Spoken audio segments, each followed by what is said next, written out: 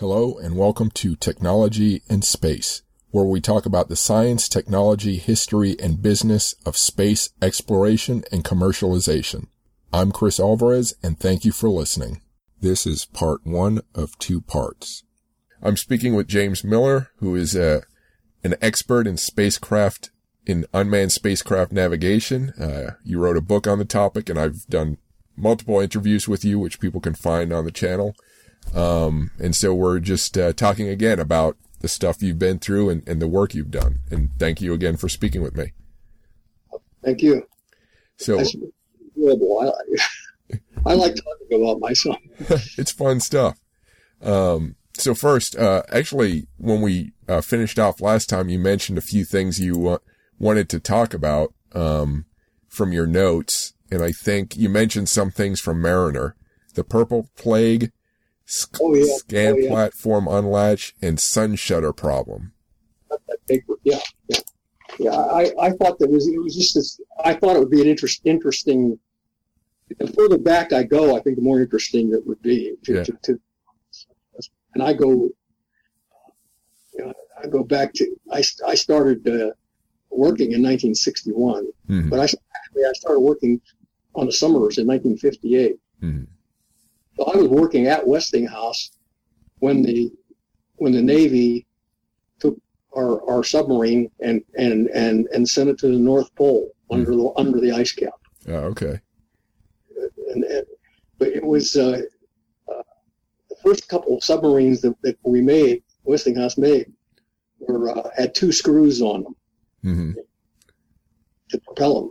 Right. And the attack submarines, the ballistic missile submarines, the Polaris missile submarines, they had 1 screw. So they didn't want to take any of those under the North Pole because if they went too high and bumped the screw on the ice, they could lose propulsion. This is very dangerous because they're flying underneath between the bottom of the ocean and the bottom of the ice cap. It's a few hundred feet. Mm-hmm. So they managed to get this thing all the way to the North Pole, and then you can find places where the ice is melted. You can punch up and surface. But yeah, that happened. That was a big deal, and I'm sitting at my desk, and it was made of national news, But anyhow, so I've sort of without worrying about whether or not I'm really contributing anything really wonderful. I've always been attracted to working for places where something is going on. Mm-hmm. And this is not a good idea if you want to make money or you want to be happy in your life, because when new things are being developed, there's a lot of tension and people are fighting with each other a lot. And so I kind of developed a thick skin, so it didn't bother me. But it really does bother you anyway. Yeah. Anyhow, I was telling earlier, I worked for 5 companies, and one of them was Westinghouse Electric, which was one of the major, what you'd call high-tech companies. They did washing machines and things like that, and refrigerator is what they're famous for. They're Betty Furness and the refrigerator, but they also did some advanced work on military systems. They built the first jet engine in the United States. Oh wow! And they also built the power plant for the first nuclear submarine, and also for the first commercial power plant. And that was all in where I was working. And then I went to work for Lockheed Martin, and it was Martin Marietta at the time. Lockheed was out in California, and they did a Seamaster airplane, a gigantic seaplane, jet powered, and they built bombers during World War II, and I worked in the building where they used to build bombers, and then I got a job at Jet Propulsion Lab, and they're on the news all the time, and I was out there, and then I went to work for a small company, and then they are out of the news altogether. And I kind of decided I like working at JPL because when things are happening, there's always problems that come up that need really fast answers. Mm-hmm. And you have to kind of be prepared for this to some extent. So I always like being around because I like doing that. Mm-hmm. I'm sort of trying to give a little background because as a result of working for all these different companies, now that I'm retired for 10 years, I look back and I really don't have an outstanding favorite. And on the other hand, I don't dislike any of them. I don't. They're all the same to me. Mm-hmm. So sometimes I'll say good things and bad things about the places that I've worked because it's all one thing to me. Mm-hmm. If I had only worked for people who have only worked for one company all their life, for like 50 years and never worked anywhere else, they have a very narrow view of the outside world. In fact, they don't have any view of it, and they don't understand that a lot of what goes on is common. It's everywhere. Mm-hmm. Like I was telling you about punching a time clock, and I when I went to work at Lockheed Martin, I said punching a time clock was something that I really hated because I like to come in when I felt like it and go home when I felt like it, and I do a lot of work at home. I give them 40 hours a week. Mm-hmm. If I work more than 40, then that's mine. Whatever it is I did, that's mine. Yeah. However, if there's some kind of an emergency, which does happen a lot, then you just work until the problem is solved, and you don't count that time. You're never going to get paid for it, and it just disrupts your whole your life schedule, so to speak. So I could spend 2 or 3 days maybe working around the clock, and then when it's done, I forget about it. One guy kept track of all his hours that he was putting in. And he decided to take a month's vacation to make up for all of the hours. I could have done that too, but then they fired him because higher management found out about it. He took a vacation on his own time. He just took a vacation without permission. Yeah. They gave me the time, and I'm going. But I knew all the tricks to avoid getting fired. I'll tell you some more. When I started working, you have to fill out a time card. It's a little card, like an IBM card. At Lockheed or Martin? All of the companies, yeah. Westinghouse too. And what happens is you get charge numbers. This is more so at JPL and also at Lockheed or at Martin company. But anyhow, so you have 4 or 5 charge numbers because you get different things you're working on. And so what you do is you fill it out in pencil, and then your supervisor looks at it, and he figures out where the money is, and he puts down how many hours you worked on a different chart, and fixes it up so that it totals out all correctly. Mm-hmm. And every company's doing the same thing. Everybody, you fill out your time card in pencil. So I don't pay much attention to it. I put some numbers down and hand it to them, and I'd make a guess as to how many hours I worked. And it usually wasn't. When I'm working on one project, I'm usually thinking about another one. Mm. How do you? So anyhow, the lawyers got involved about 10 years ago or 20 years ago, and they said, okay, no more pencil time cards, or you have to actually account for every hour you work, just like a lawyer. Mm. Yeah. When you fill out your time card. Well, I couldn't take this seriously, so I came up with a strategy. I said, okay, here's the deal. I'm only going to work on one project, but I'll spend some time doing whatever you want. But I'm only going to put one number on the time card. I see. It'll be 40. That number down and put 40 beside it. And so I worked on big projects like Viking and Galileo, and so there wasn't any problem. Well, in between, I started working on smaller projects, but I still kept the strategy of you only have one number. And the reason for that was that I would make sure that the one number, the guy who was responsible for that one number, was satisfied with what I was doing. And I was satisfied that he wasn't keeping track of how much time I was spending on anything, only what I was doing. Okay? So then I could do whatever I want, essentially. The problem with having two, I knew a guy who was a very highly thought of person at JPL, and I went to school with him, actually. He's one of the few people actually I remember from when I went to college.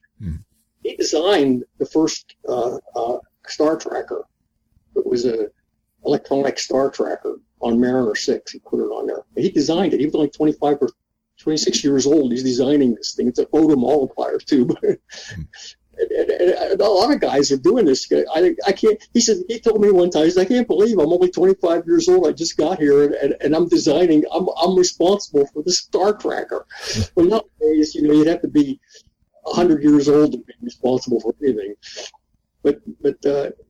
So anyhow, he got in trouble late in his career, and I heard they fired him. But what he did was he was taking money from one contract but working on another for the guy, and he was putting charges down and not putting the correct hours down.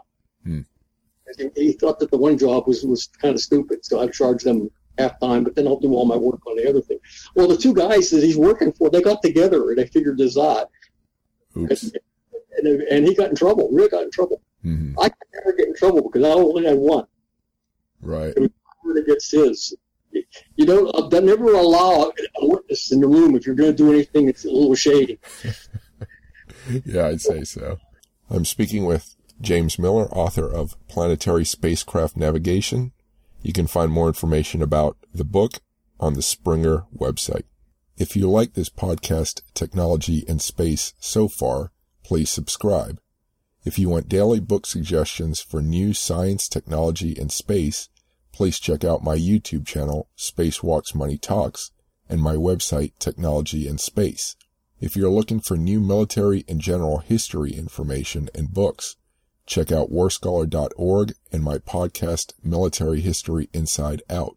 If you're looking for new fiction and nonfiction books on sci-fi, fantasy, horror, gaming, and more, check out chrisalvarez.com and my podcast, Full Contact Nerd Interviews.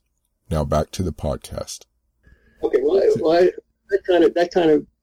I thought a little bit of that brings up another point. I'm trying to make a point here. Sure. And when I worked for Westinghouse, we were responsible for the safety of the nuclear reactor. And at that time, they were regarded as 100% safe. And there's nobody could conceive of anything bad that could happen in terms of the reactor blowing up or melting down or anything like that. Because we had our safety systems really well designed, so they didn't take the work too seriously. But the people that I work with took it very seriously, and I always get mad when I hear the media, criticizing the companies, and the people in the companies, like at Westinghouse, never get to defend themselves. I know from working with these guys that they since human life was involved, there's absolutely no question but that they would stand up to any company, president or anybody, and not do something if it was dangerous in any way, shape, or form. In other words, the safety was paramount, and so I never questioned that. That was thinking. Well, now you go to another company like JPL, and there's no human life on any. Oh, there's human life on a submarine, and there's 125 guys on there. I remember going into work one morning when the Thresher had gone down to the bottom of the ocean and killed all 125 crew members. And this was, everybody, you could hear a pin drop. There wasn't any noise at all in there. It was the strangest thing. It really affected people to lose that many people. With JPL, you only lose money. Spacecrafts cost money. If you lose one, okay, let's go spend money for another one. JPL had, in order to have ethics, you have to have something to be ethical about. At Westinghouse, we just threw the money at the problem. We don't care about money. It was we had to make sure everything was done right. Well, if you don't have human life on there, then it's how much does it cost? And so I always took it very seriously, because $100 million is a lot of money. That's like 100 people. That's their life earnings. I could blow that in with one bad mistake. Mm-hmm. I regarded the money aspect as like human life. Well, I just made that transfer. You know, it's money. It's big people. It's the same to me. But the culture is more inclined to be a little less concerned about making mistakes if you know that it's just going to cost $1 billion, but it's or 100 million. 100 million is kind of the threshold that gets my attention. Any less than that, I don't care. And so you tend to be a little more careless about being careful. So I have these two opposite cultures. One is human life related, and one is money related. So the ethic, I was always regarded as a big spender at JPL. I'm used to spending money. Those guys, okay, you got the point. Yeah, that's the overall conflict that went through my entire life was how much do you have to be careful about wasting money? Yeah, I'm responsible for many forest trees being chopped down. I mean, making computer runs. I could go in there and change the computer program so that it doesn't print out so much. See? But then if I change it, I could make a mistake changing it. And at that time, I had to find something that was buried deep in the code. So if the program ran for an hour, if I printed out everything it did, it would generate a million pages. I mean, I don't know. I never tried it, but it would fill a room with paper. Mm-hmm. So to see what was going on, I would put little prints. I would isolate where I thought the problem was. I turn on a printer, and have it print for a second, and then turn off, and then finish, and then it run to the end. But during that second, I'd get a couple inches of paper. Yeah. So, if I kept changing that print statement, or when I isolated to the section of where the problem was, I couldn't figure out what was going on, I would keep making different kinds of runs to try to highlight it or something, but I didn't want to change that print statement and move it around because I'm afraid I'd make some other error. I remember one Sunday I was working on Viking, and I had an error like that. And there's a dumpster that was empty. I filled it up with paper. About 4 hours. And the people who were running the computers, they were getting mad at me. They see what I'm doing. I'd pick up like a couple inch of papers. I'd thumb through it and look at it for about a second or two. And I said, "Oh, that's not right. Let me try this." And I'd throw it in the dumpster. But other people would, when they had memos, have a memo, you could write on the back, so they save all their paper, and make sure that they didn't waste it, and I kept telling the guy, I said, do you know how much that much paper costs? Do you know how much it costs to have you sit here and move that paper around? It costs 10 times what you save by doing that. Yeah. That's funny. Let's talk about Mariner then. Those points you brought up. I'm anxious to hear. You said the purple plague. That was the first thing. Well, okay. There's another thing I mentioned earlier about Bill Melbourne. Mm-hmm. You mind if you talk about that first, just for? Sure. Okay, and then we'll go to that because that's I'm sort of prepared for this. Okay. Bill Melbourne was a section manager at JPL. I didn't work for him. I hardly knew him. However, when I went to this luncheon, I would see him there a lot, and I talked to him, and I got to know him a little bit. Mm-hmm. He had about 100 engineers working for him. But he's probably I think he's the most highly respected engineer at JPL. And he was responsible for the orbit determination in the early days when they were first doing it. Mm-hmm. And he was a student of Feynman, Richard Feynman. I didn't even, I asked him, oh yeah, okay. But he passed away recently. And so at this luncheon that I just went to, we were talking about some of the papers he had written. There's one, this is an article from Scientific American that he did in 1976. And there was another paper he had done for Scientific American. And these papers were really good. You read them, and I mean, what he did is explained all of the aspects of navigation. And it's rare you find anybody that you can give, you can see things that you work with and you become aware of. This is true at Westinghouse, it's true at JPL, and it's also true at Martin. You become aware of how things are done, but you always wonder, who was the first guy that did this? Whose idea was this originally? I can never figure out who it was. And when I'm writing a paper, I want to reference people, I don't know who to reference because nobody really, the guy who did the original work immediately gets forgotten. That's kind of the way it works. Uh-huh. Well, Bill Melbourne, if they go into management, they've never done anything that's for the first time. But Bill Melbourne was an exception. He had done some things that were really first that he understood, and he rose up pretty high in the management, and he never lost this desire, I guess, to. Okay, so anyhow, he wrote this paper on the Viking mission, and I had been on the Viking navigation team for 5 years, and we had a meeting once a month where we got together with the Langley Research Center and Lockheed Martin and JPL. Mm-hmm.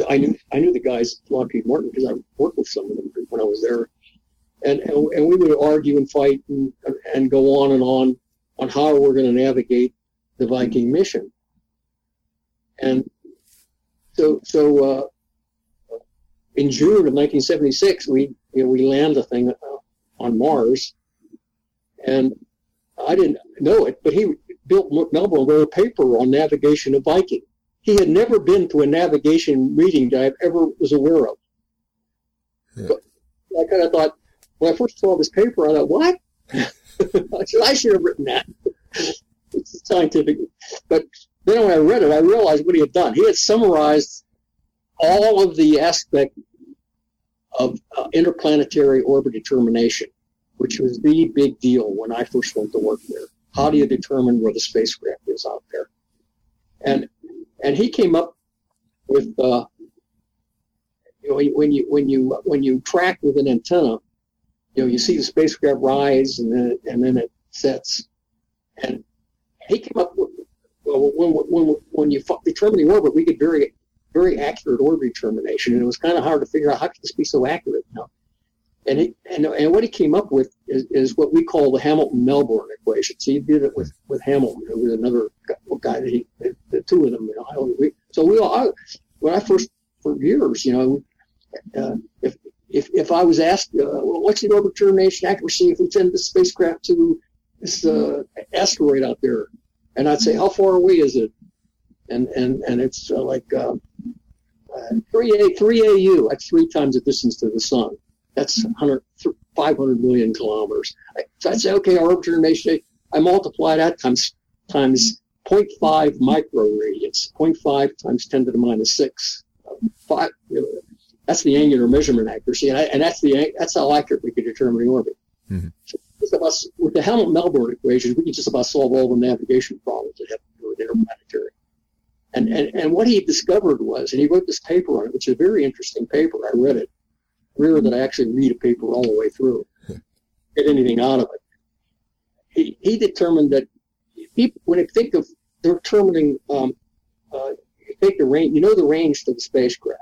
So people think that you can put an antenna in Australia and an antenna in California, and put the baseline between them. If you measure the angles, you can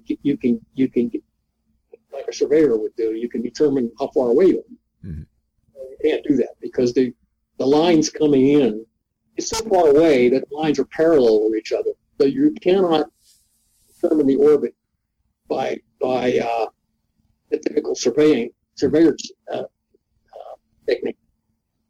It's the angle you want to get because you know how far it is. It's just in the light, there it goes, there and it comes back, and you know how far it is because of the light round trip light time. Mm-hmm. It could be 40 minutes, 4 hours. It could be a long time. The moon, it's a tenth of a second. We're going quite a bit further away than the moon. You know? We're talking about hours, an hour of the light time. But what he determined was that the Earth is rotating, and the wave, the plate wave is the signal wave is coming in, and you can by knowing when zenith occurs, or by watching the rotation of the Earth, you can make a velocity parallax measurement, not a position parallax, which is what people always think of, which doesn't do you any good. Velocity parallax, and this is very accurate because the time is so accurate. We can measure to a billionth of a second. But you can measure this time so accurately that you can, and also you know where the station locations are to a few meters. Now when I first went, station location was always a big problem. 2 or 3 meters of station locations is a big error. And so anyhow, that's what he did. And he wrote this paper. And I,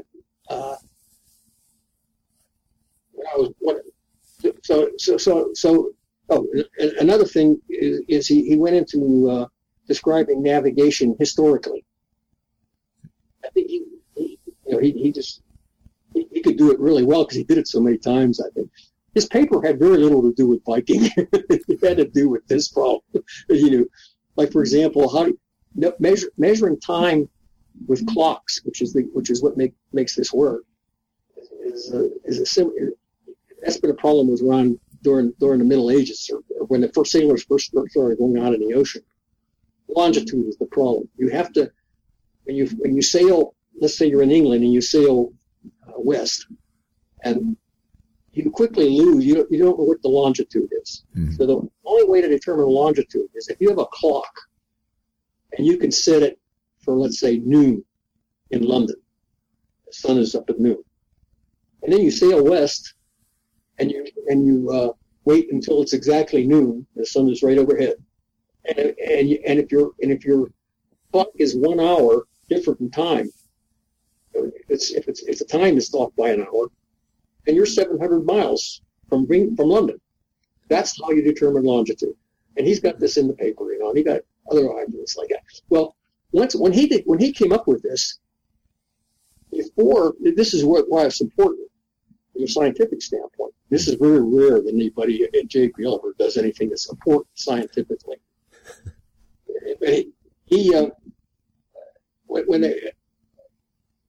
When they would determine where the stars are in the sky, they would and the planets, how the planets are going. They had these photographic plates, big telescopes, optical telescopes, and they take a picture of the stars, and then they get in with a microscope and measure a microscope or something and measure very accurately where the stars are on there, and they could determine the angles to about 10 milliradians, 10 or 20 microradians. Mm-hmm. Okay, and so that enabled them to determine all the planets are. Okay, the camera signal. Well, with the radio telescope, by doing this velocity parallax, you can measure it 100 times, at least 10 to 100 times more accurately. You can get 5 microradians, not 10, but 0.25. So we could measure anything out there, and we can get a radio signal. It's very high precision. So we at the stroke of a pen, basically, JPL took over for the whole world, determining where the planets were. Just by virtue of the fact that we had these radio antennas and a spacecraft to track. We had the spacecraft and the antenna. So that was very. The scientists didn't believe we could do this accuracy. It took a couple of years for them to catch on that we could do it. Mm-hmm. Because we're going to having spacecraft over there and are not crashing. That's the only way you can get there. That's the only way you can prove anything. It has to be very dramatic because the scientists have closed minds because they're. I'm speaking with James Miller, author of Planetary Spacecraft Navigation. You can find more information about the book on the Springer website. If you like this podcast, Technology and Space, so far, please subscribe. If you want daily book suggestions for new science, technology, and space, please check out my YouTube channel, Spacewalks Money Talks, and my website, Technology and Space. If you're looking for new military and general history information and books, check out warscholar.org and my podcast, Military History Inside Out.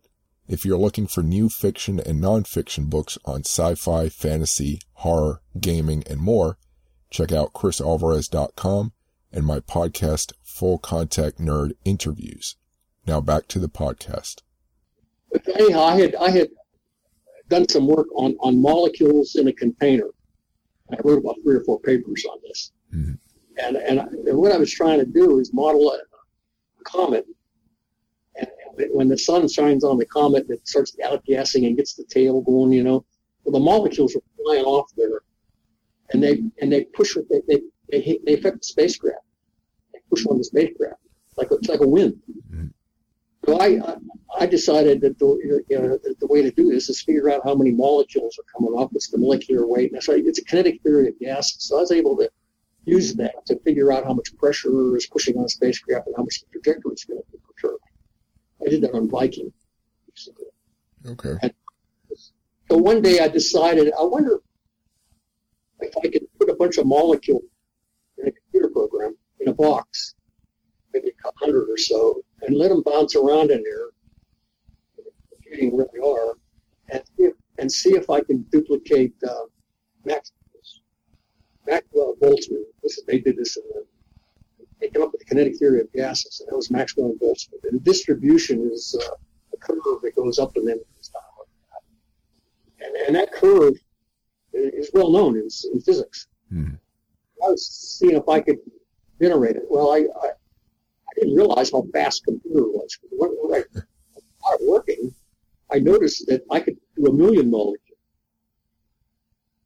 And I stick them in a little box, and I was able to duplicate the Maxwell distribution with very high precision by doing 1 million molecules. Well, it turns out that it's unbelievable how fast the computer is today. I never imagined. For each collision that a molecule makes, you have to search through all the other 999,999 molecules to find out which one you're going to hit next. Yeah. And then you have to repeat this. Well, I came up with some efficient ways of doing that, and I could simulate 1 million molecules for many collisions. And I could put all the molecules in there and just have them all at rest and just have put one molecule in there and going at the speed of light, basically. Mm-hmm. Mathematics doesn't care about whether it's real or not. And then eventually, within a few collisions, it goes to the Maxwell distribution. So I thought that was neat. That kind of verified that I knew what I was doing with work on Viking and all that. This was a time when I sort of didn't have anything to do, so I was just playing around. and I discovered that my distribution did not match the Maxwell-Boltzmann distribution. But I knew how to make it match. I could get the exact Maxwell-Boltzmann. But then if I did it right, it would be off by about 5%. So I was able to show on a computer that the Maxwell distribution is not the correct distribution. And this is like saying that Einstein, Maxwell's famous. These guys were. And so I knew that I was going to have a hard time convincing the world that I actually had that distribution was incorrect. Mm-hmm.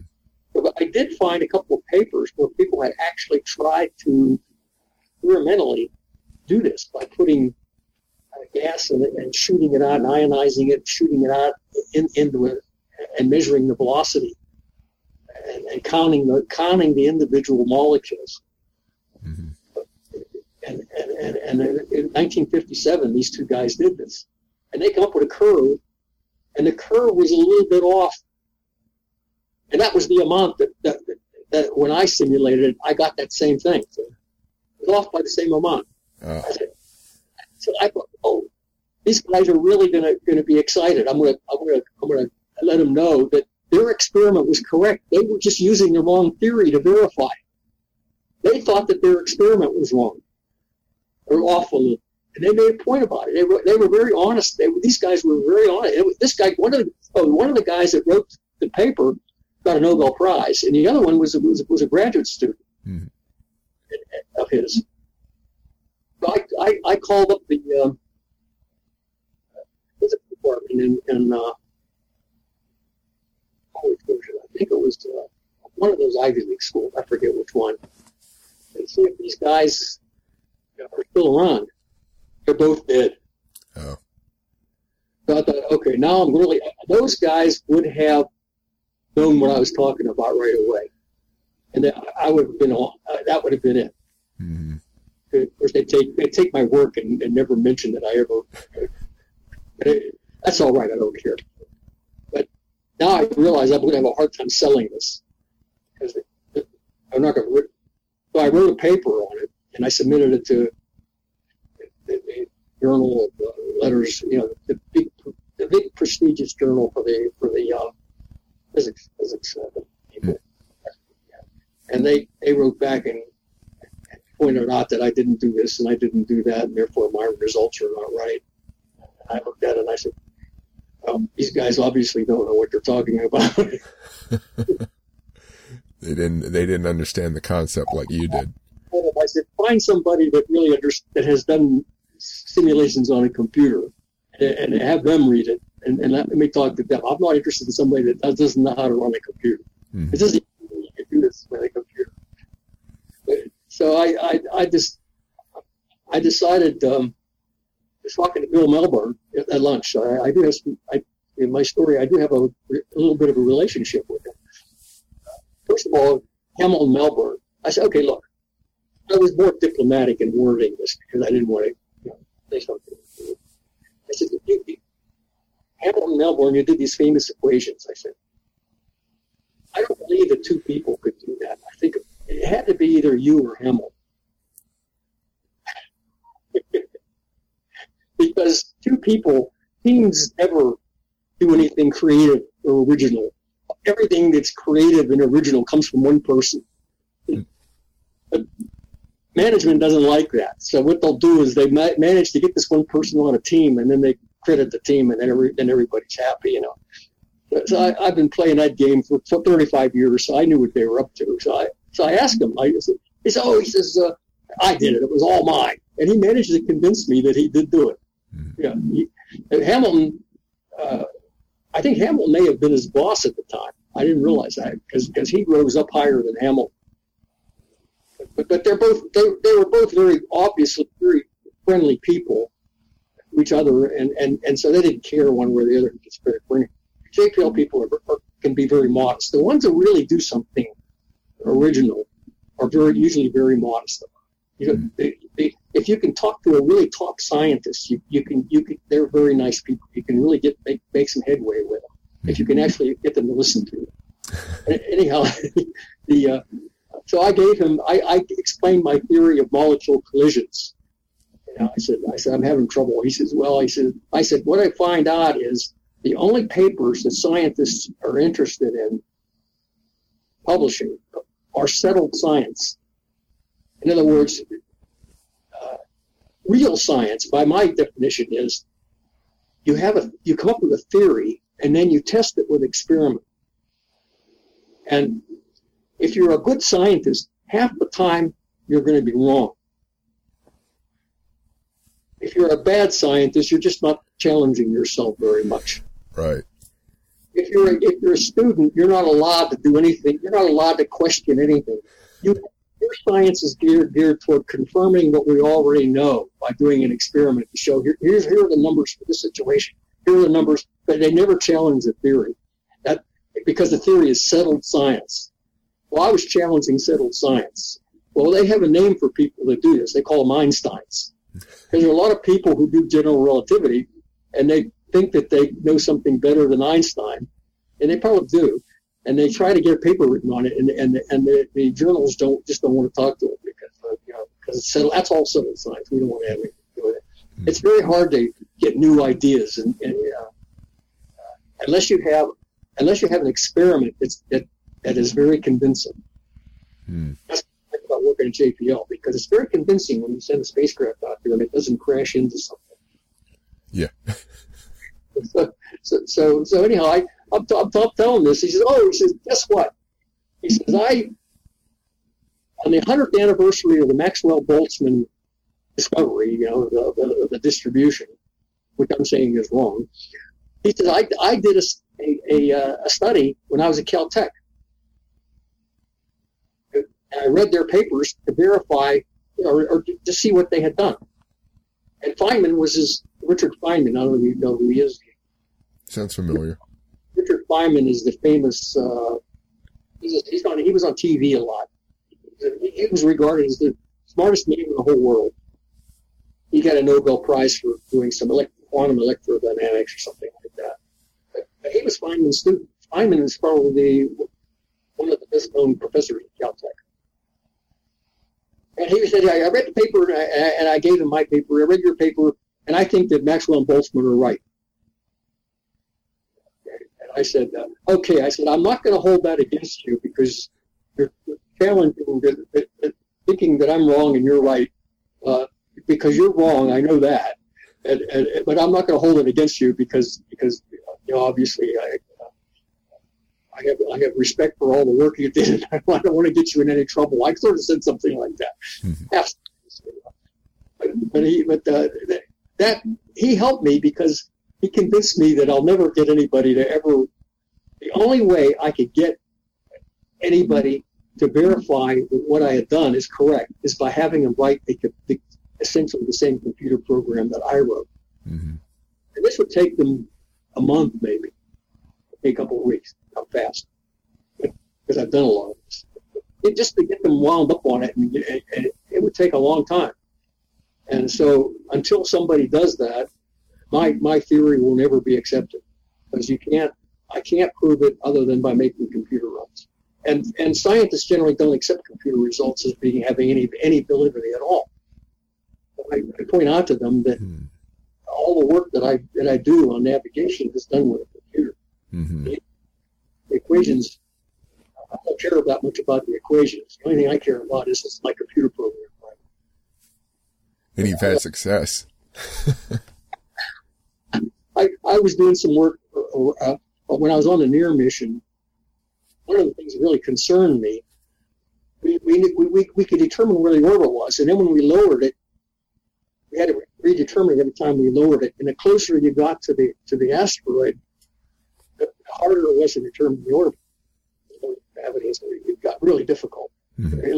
Landmarks, instead of looking at big landmarks, every time you went down, you had to pick a bunch of little craters inside of the craters. And every time you look at the crater is like this, and then you go down closer, and then you're looking for craters inside the craters to use as landmarks. Because the smaller the crater is, the more accurately you can locate it. It's big, you can't find the center that accurately. So I have done all the studies to show that we can navigate and get into 25-kilometer orbit and all that, but I was never really sure. And the problem was that in order to make a prediction 10 days in the future, which is what we needed to have the time to get the data and get the maneuvers to put it back on track, we needed a 10-day period of time to do that. It took about 5 days just to get the data. You had to wait for the data to come out. And so I had to be able to make predictions that were good to 100 meters 10 days in the future. And in order to do that, I had to know where I was at the present time to 1 meter. And I'm sitting there thinking for years, and we do 1 meter orbit determination. Are these results that I'm generating right or not? And I couldn't couldn't tell the management my concern because I know that they would just either ignore it or they would. If I was really convincing, then they'd get somebody else to come in and help me or something. It would become and we didn't have time for that. We're getting too close.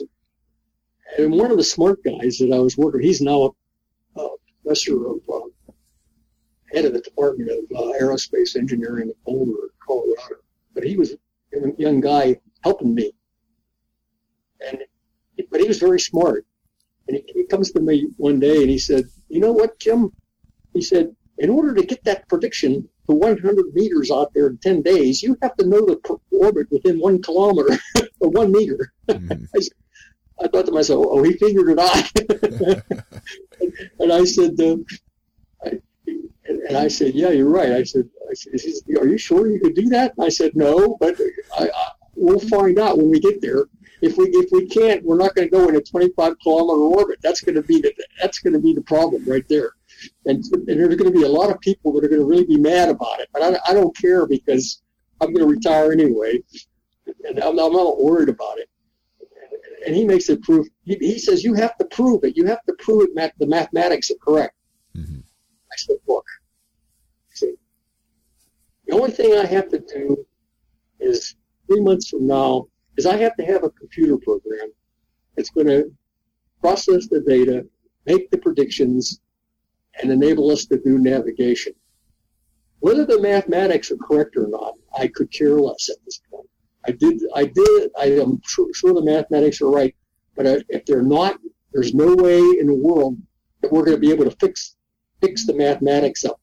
Find a mathematical error and fix it up in time to do the operations." Mm-hmm. I'm not even thinking about whether I'm not going to prove. I don't have to prove anything. Mm-hmm. But I'm wrong. Yeah. The time for proof is 5 years before you propose the mission. That's when you prove it. After you prove it, then you just do it. The last thing in the world I want is to find an error in my program 2 days before we're going to do a maneuver. I don't want to find it. I'd rather. Yeah. Anyhow, that was my experience with Bill Meltzer. Cool. That's and, interesting. I miss him because I think he's the last of the really sharp guys, that did original work. One of the last of the really highly respected engineers that came to live. Yeah. Well, it's sad he's gone, but at least he left a legacy, a pretty cool legacy. So his wife, I had to be careful when I'm talking to him because his wife could hear everything I say. I couldn't tell him how. You know that I don't like managers very much because his wife never. He still comes to the meetings, to the luncheons. She comes by herself, and she hears all this about him. Because this paper has all of a sudden become a hot topic because now that he's dead, you can talk about him. I always say, I said, if you want to say something bad about somebody, wait until they die, then you can say it. So if they're alive, you have to say good things about them. Yeah. Well, let's. Can we? Do you want to talk about Mariner now? Those issues you had brought up before. Yeah. All right. I was going to mention some. I was working in hardware at this time, and the Mariner was a big redesign. It was the first really big redesign of a spacecraft that brought it up to date. The original design of interplanetary spacecraft was the Ranger mission, and there were 6 of them, or 7 of them, and the Surveyor also was in the same time frame. But they only sent two or three spacecraft to the planets. So Mariner 6 was it was the 6th one, but a couple of them had failed.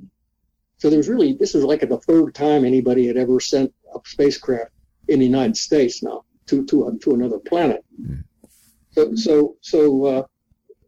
And now we had a spacecraft that's completely redesigned, and it included high-speed telecommunications, 100,000 bits per second. Mm-hmm. Some of the data that we would get back earlier was like 8 bits a second. It would just tell you where something was turned on or off. That's about all you could get. you get some data, some numbers down once in a while, but the data rate was really slow. And this was high-speed block-coded data. Now, this is what the Internet is. The only difference between our communication with the spacecraft and the Internet was the Internet takes the same transmission and does switching circuits, telephone switching circuits, so you can communicate with different people and switch data around. But and we also had a scan platform, a movable scan platform with all the instruments mounted on it, and we could point it when it. And we had a computer, first computer on a spacecraft. And I developed the software for the ground to control that computer, because I was the only one who knew how to program a computer, because engineers didn't program computers, because that's for programmers. The programmers are a lower form of life. Now they're a higher form of life than engineers. But the trouble is, if you think you're really at the top and really smart, be careful, because there's always somebody down below you that's going to overtake you. Once you get that attitude, they're going to make it their life duty to show you that they know more than you do. Yeah. So engineers who didn't like the program, they sort of got pushed aside. I knew that was going to be the case, because when I first started working at Westinghouse, I worked in electrical. I had an electrical engineering degree, and vacuum. Actually, on a nuclear submarines, they have what's known as a magnetic amplifier, and vacuum tubes, all radios and things like that were vacuum tubes. And even a car radio had little vacuum tubes in it. I had a portable radio that was with vacuum tubes, and the transistor had just been invented in 1948, and by 1955, that's when we started getting these Sony transistor radios. That was the first big production where they actually used a transistor. So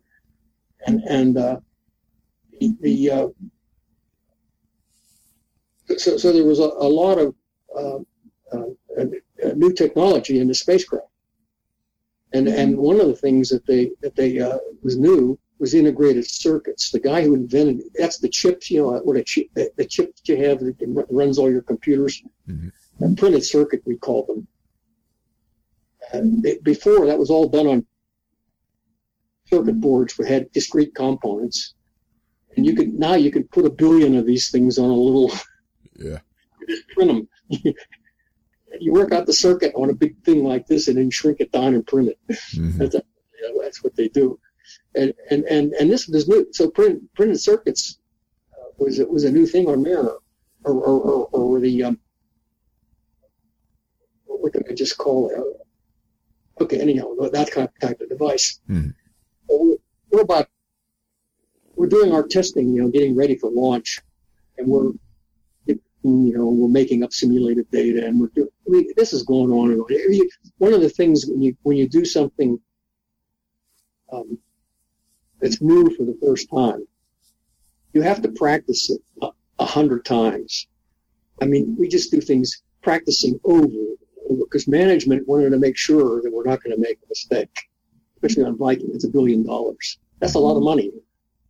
For the price of that spacecraft, I could rebuild all the buildings in Los Angeles that I could see. What a spacecraft! If we crash it, it's like wiping out. It's like dropping a bomb on Los Angeles and destroying every building. That's $1 billion. That's maybe like $10 billion today. Well, actually, now it's $1 billion. So yeah. But anyhow, we'd be sitting in operations, and one of the things that was happening is all of the systems, the telemetry, the telecommunications, the computers were failing because the integrated circuits were failing. So we're trying to figure out what to do, because we're going to launch in a couple of weeks. And things are failing. So they sent a team to Motorola, I think it was in Phoenix. I'm saying Motorola. A lot of my memory isn't as good as it used to be. I'm bringing out a lot of stuff that's really old, so I might get the right players or the right time. I'm doing the best I can. Okay. We let this team to try to figure out what went wrong. Why are these failing? So they're looking at the assembly line, and they had everybody do exactly what they did, in order to try to figure it out.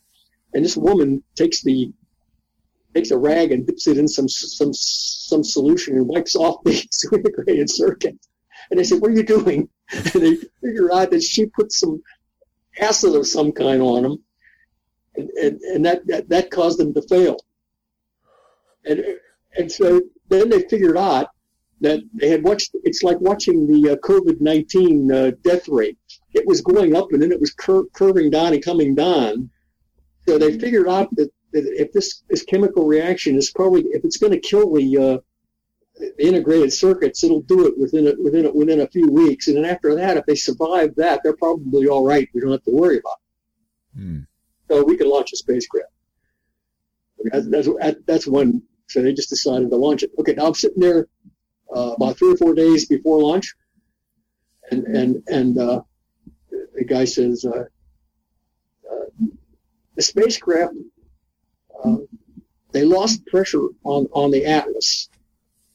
See, the Atlas missile is just a balloon filled with fuel. And if you take the fuel out, it's just going to, with all the weight on there, it's just going to collapse. So they lost pressure on the fuel tank, and the spacecraft went over and bounced off of the gantry. And then they restored pressure and then popped back up again. So what are we going to do? Are we going to launch this thing? And there's no time to take it apart and figure out what to do. So another great management decision.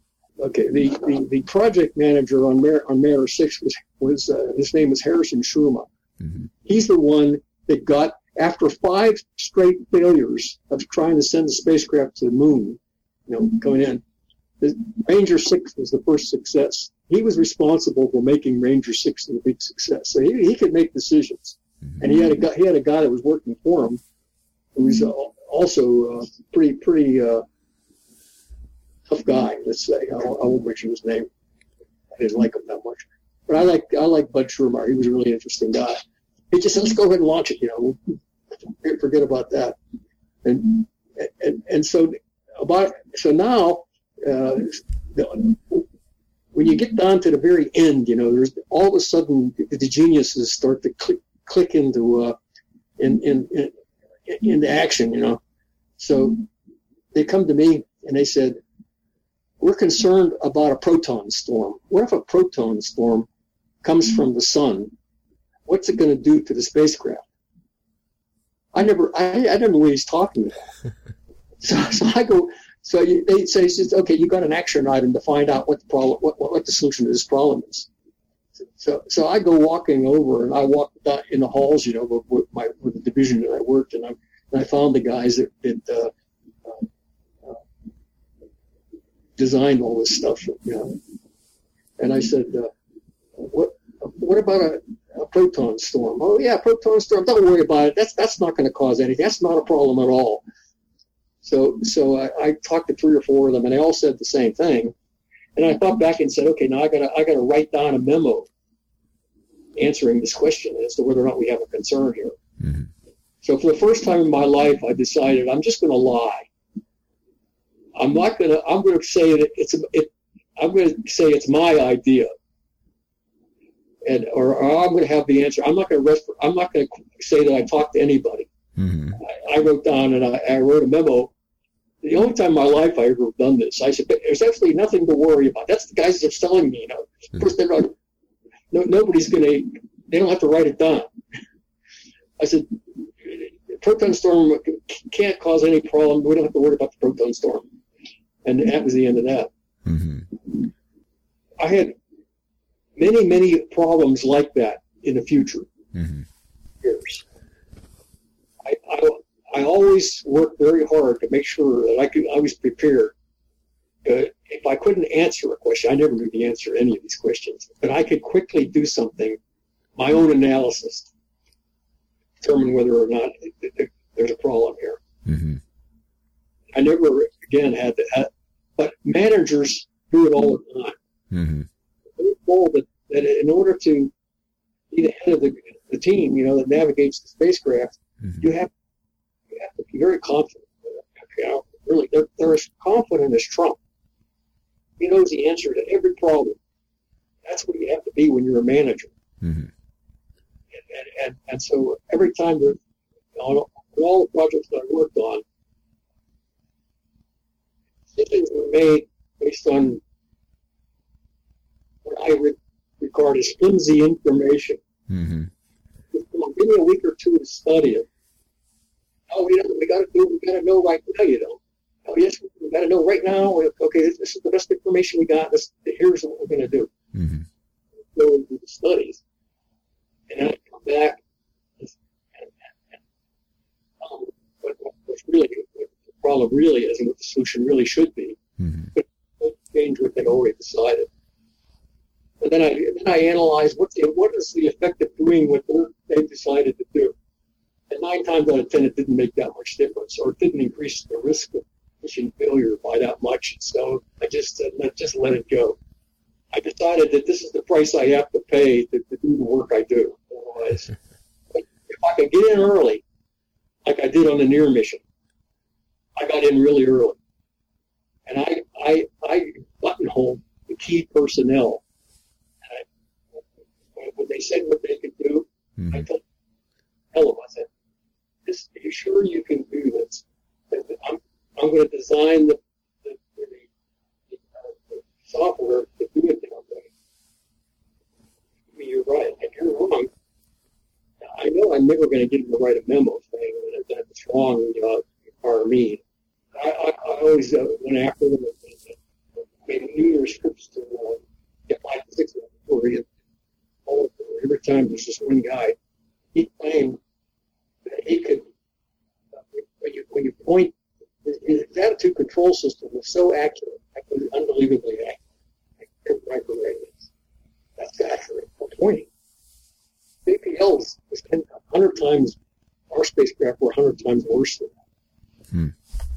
They said, look, if you can point that accurately, I don't have to have a star in the image with the crater. My plan was to strip images off to the edge, and you have the asteroid, and here's a crater, and here's a star, and we have to know the distance between the crater and the star. Well, he could look at the stars, determine the attitude, and tell me where the star was, and then I didn't have to do that. So I could get some good images by looking straight down, looking off the stereotype usually. Mm-hmm. It said the CCD, charge couple device. That's a video camera. They're all your cameras are. This camera here is a CCD. That's pixels. They're like 1,000 by 1,000, and they're on a little chip. Maybe a single chip. Ours was 512, something like that. He said, look, I could take a star and I could run it down between the pixels so that you'll never see the star. You won't hit a pixel light up. That's how accurate I could point the spacecraft. I sort of, it sounded unbelievable to me, but the reason he told me he could do that was because he had done some Star Wars where they have to point spacecraft at missiles that are coming at them or something like that. Hmm. To develop a spacecraft that could really work with very high precision. That was making this mission asteroid. So the purple plague, I'm still interested in that. I've mentioned it a couple times. But the purple plague was what was the stuff that they had on those integrated circuits. When she wiped it on, it was that purple. was the purple. And they noticed that the things were purple. Mm-hmm. The one failing had purple on them. So they called it purple plague. And how about, you mentioned the scan platform Unlatch? Maybe I misheard that. Oh yeah, okay. Well, that involves that's what got me known enough that when I quit JPL, I came back. I quit for a year and a half and then came back. Hmm. The one thing that I did which was on Mariner 6, that made me known amongst the management over there that when I called up and said, "Hey, I need a job," they just hired me right away because they knew like I said before in a previous one of these lectures, management would rather have somebody that they know can do the job rather than Einstein, who they'd have to train. Probably have a hard time getting him to do because he would be bored. But if you find somebody that knows how to do something and are willing to do it, but anyhow, the problem we had was that we launched the Mariner 6, and we were going to launch Mariner 7 a couple of weeks later. But about a week after launch, there's the scan platform, which was a thing that were all the instruments on that it could rotate up and down and point. You keep the spacecraft still and you point the scan platform. It had to be unlatched because during launch, there's a lot of vibration on a spacecraft during launch. That's what caused a lot of failures on the Ranger 6. The big failure that they were concerned about was the Vidicon shorted out because of the vibration. A relay, click shut, mechanical relay, and shorted off the TV camera. So they were the scan platform is latched down. So they have to unlatch it so that they can move it. Well, this is unbelievable. But the way they do it is they had, I can't remember the exact mechanism, but essentially what it amounted to is there was a spring that held the latch closed. Mm-hmm. And then they had a squib, which is a little explosive device that they use to break the thing so that the spring would then move and unlatch the scan platform. And somehow hydrogen gas got involved in this. There was a little container of hydrogen gas that was used to maybe unlatch the scan platform. That's what it was. So what they would do is they'd fire the squib, and the hydrogen gas would then vent out and take the pressure off. Mm. But they were concerned about the gas escaping from the spacecraft perturbing the trajectory. Mm-hmm. So they vented it to a T, a T like this, and so it would go like that, and so there would be no net force at the T. But then they don't have to worry about the outgassing from the spacecraft because it could cause the trajectory.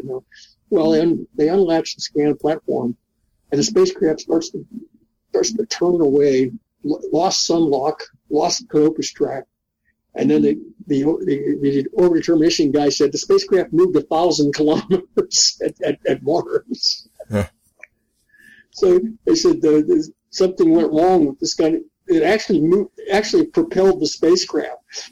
And I'm sitting there, I hear that story, and I said, and they told me, what had happened, about the T and all that. And I said, I wondered. If I could see it, nobody knew what was going on. So I went down to the Von Karman Auditorium, where all the news people come to cover the press. It's a big auditorium, and they have spacecrafts on display there. Well, they had what we called our proof test model spacecraft, and it was down there. It was the actual spacecraft. It could have been sent to Mars. Mm. There was an extra. See, we had built two, and then we had an extra. Money was a lot freer than it is now. Let me put it that way, because they don't do it anymore because of the money. The guys are stupid when it comes to money. If you don't know how to spend money by the bushel baskets full, you're not of any use in the space program. Let me put it that way. But anyhow, I went down there. I found the T, and I looked at it, and I said, oh. Look at that. I know what happened. What happened was the T was in a big cavity that acted like a rocket engine. So when the gas came out of the T, the fact that it canceled out at the T, that didn't do anything. It expanded into this vacuum and moved out in a certain direction, just like a rocket engine. Well, from my kinetic theory of gases, I knew how many grams of hydrogen was in the container that did this. But I had one advantage. The trajectory people could see the trajectory move, but they had no idea about the attitude of the spacecraft. The attitude people could see that lost the attitude, but they couldn't figure out anything about the trajectory. So they need somebody that knows everything. That's always me. If it's not me, I tell them that anyway. Because people who know everything know that they don't really know very much. People who think they really know a lot, or people who know a lot about a little of something. You know? Okay. Anyhow, what I figured out was that there was a certain amount of force, and I looked at the sun sensor, and there was a little parabolic arc in the data, because it only goes about a degree or two before, maybe 3 or 4 degrees before the sun sensor loses the sun. It's a knife edge that the sun shines on a little detector. That's a JPL invention, by the way. A little knife edge, and the sun shines on it, and it tells you where the sun is. Mm-hmm. So I was able to determine for a few minutes what the attitude acceleration was. And then I took the trajectory miss of 1,000 kilometers, and I worked it back, and I figured out how much velocity it took to cause that much error and what the direction was. So I figured it all out. And then I took that and applied it to Mariner 7, which was on its way. Mm-hmm. Just what happened with Mariner 7, because it's going to do the same thing. Right. Trajectory. It's going to be a different attitude. And I said, well, we're lucky on Mariner 7. It's because of the trajectory. It isn't going to be much of a perturbation at all. The trajectory won't perturb very much. And I was right. I was able to figure out what the problem was. Half the problem. Convincing somebody that you figured out what the problem is usually almost impossible. Mm. But if you can apply it to another spacecraft and then tell them what that's going to do, then they become believers. Yeah. And I had a little bit of fame there amongst one person who understood what I did, and he hired me back later on. It's worth it. If he has the money, that's who you want to convince. Yeah, right. He's a pretty high level guy now. I've worked with some people that are very important people. Like the guy that's the current director of JPL, I worked for him. And the guy that was my boss, the one that got me fired, basically, he became the deputy laboratory director. Mm-hmm. And when I came back, after I quit because they tried to fire me, and then they decided not to, and I said, "The hell with you, I'm getting out of here." And a year later, I came back, and then every time I saw him in the hall, now he's a big manager. He's up on the 9th floor of Building 180, and every time he'd see me, we'd stop and talk. I found out that the people that I fought with the most on Mariner 6, especially the programmers, we were lifelong friends after that, because we both realized how dumb we were. How we argued about things that we knew nothing about, but you had to do something. Mm-hmm. And some decisions had to be made. And some people's attitudes, solutions to the problem were a little better than others, but basically we didn't really know what we were doing half the time. and so you make a lot of enemies that way. People can really get angry because when people have an idea that they think they know, they manage to convince themselves that they really know it. Mm-hmm. Try to tell them that you don't know it. This is what's really. Then they get really angry. Anyhow, that was one of the experiences that I regard as one of my best experiences in working with doing that scan platform thing. This ends part 1 of 2 parts. Thank you for listening to Technology and Space. If you want daily book suggestions for new science, technology, and space, please check out my YouTube channel, Spacewalks Money Talks, and my website, Technology and Space.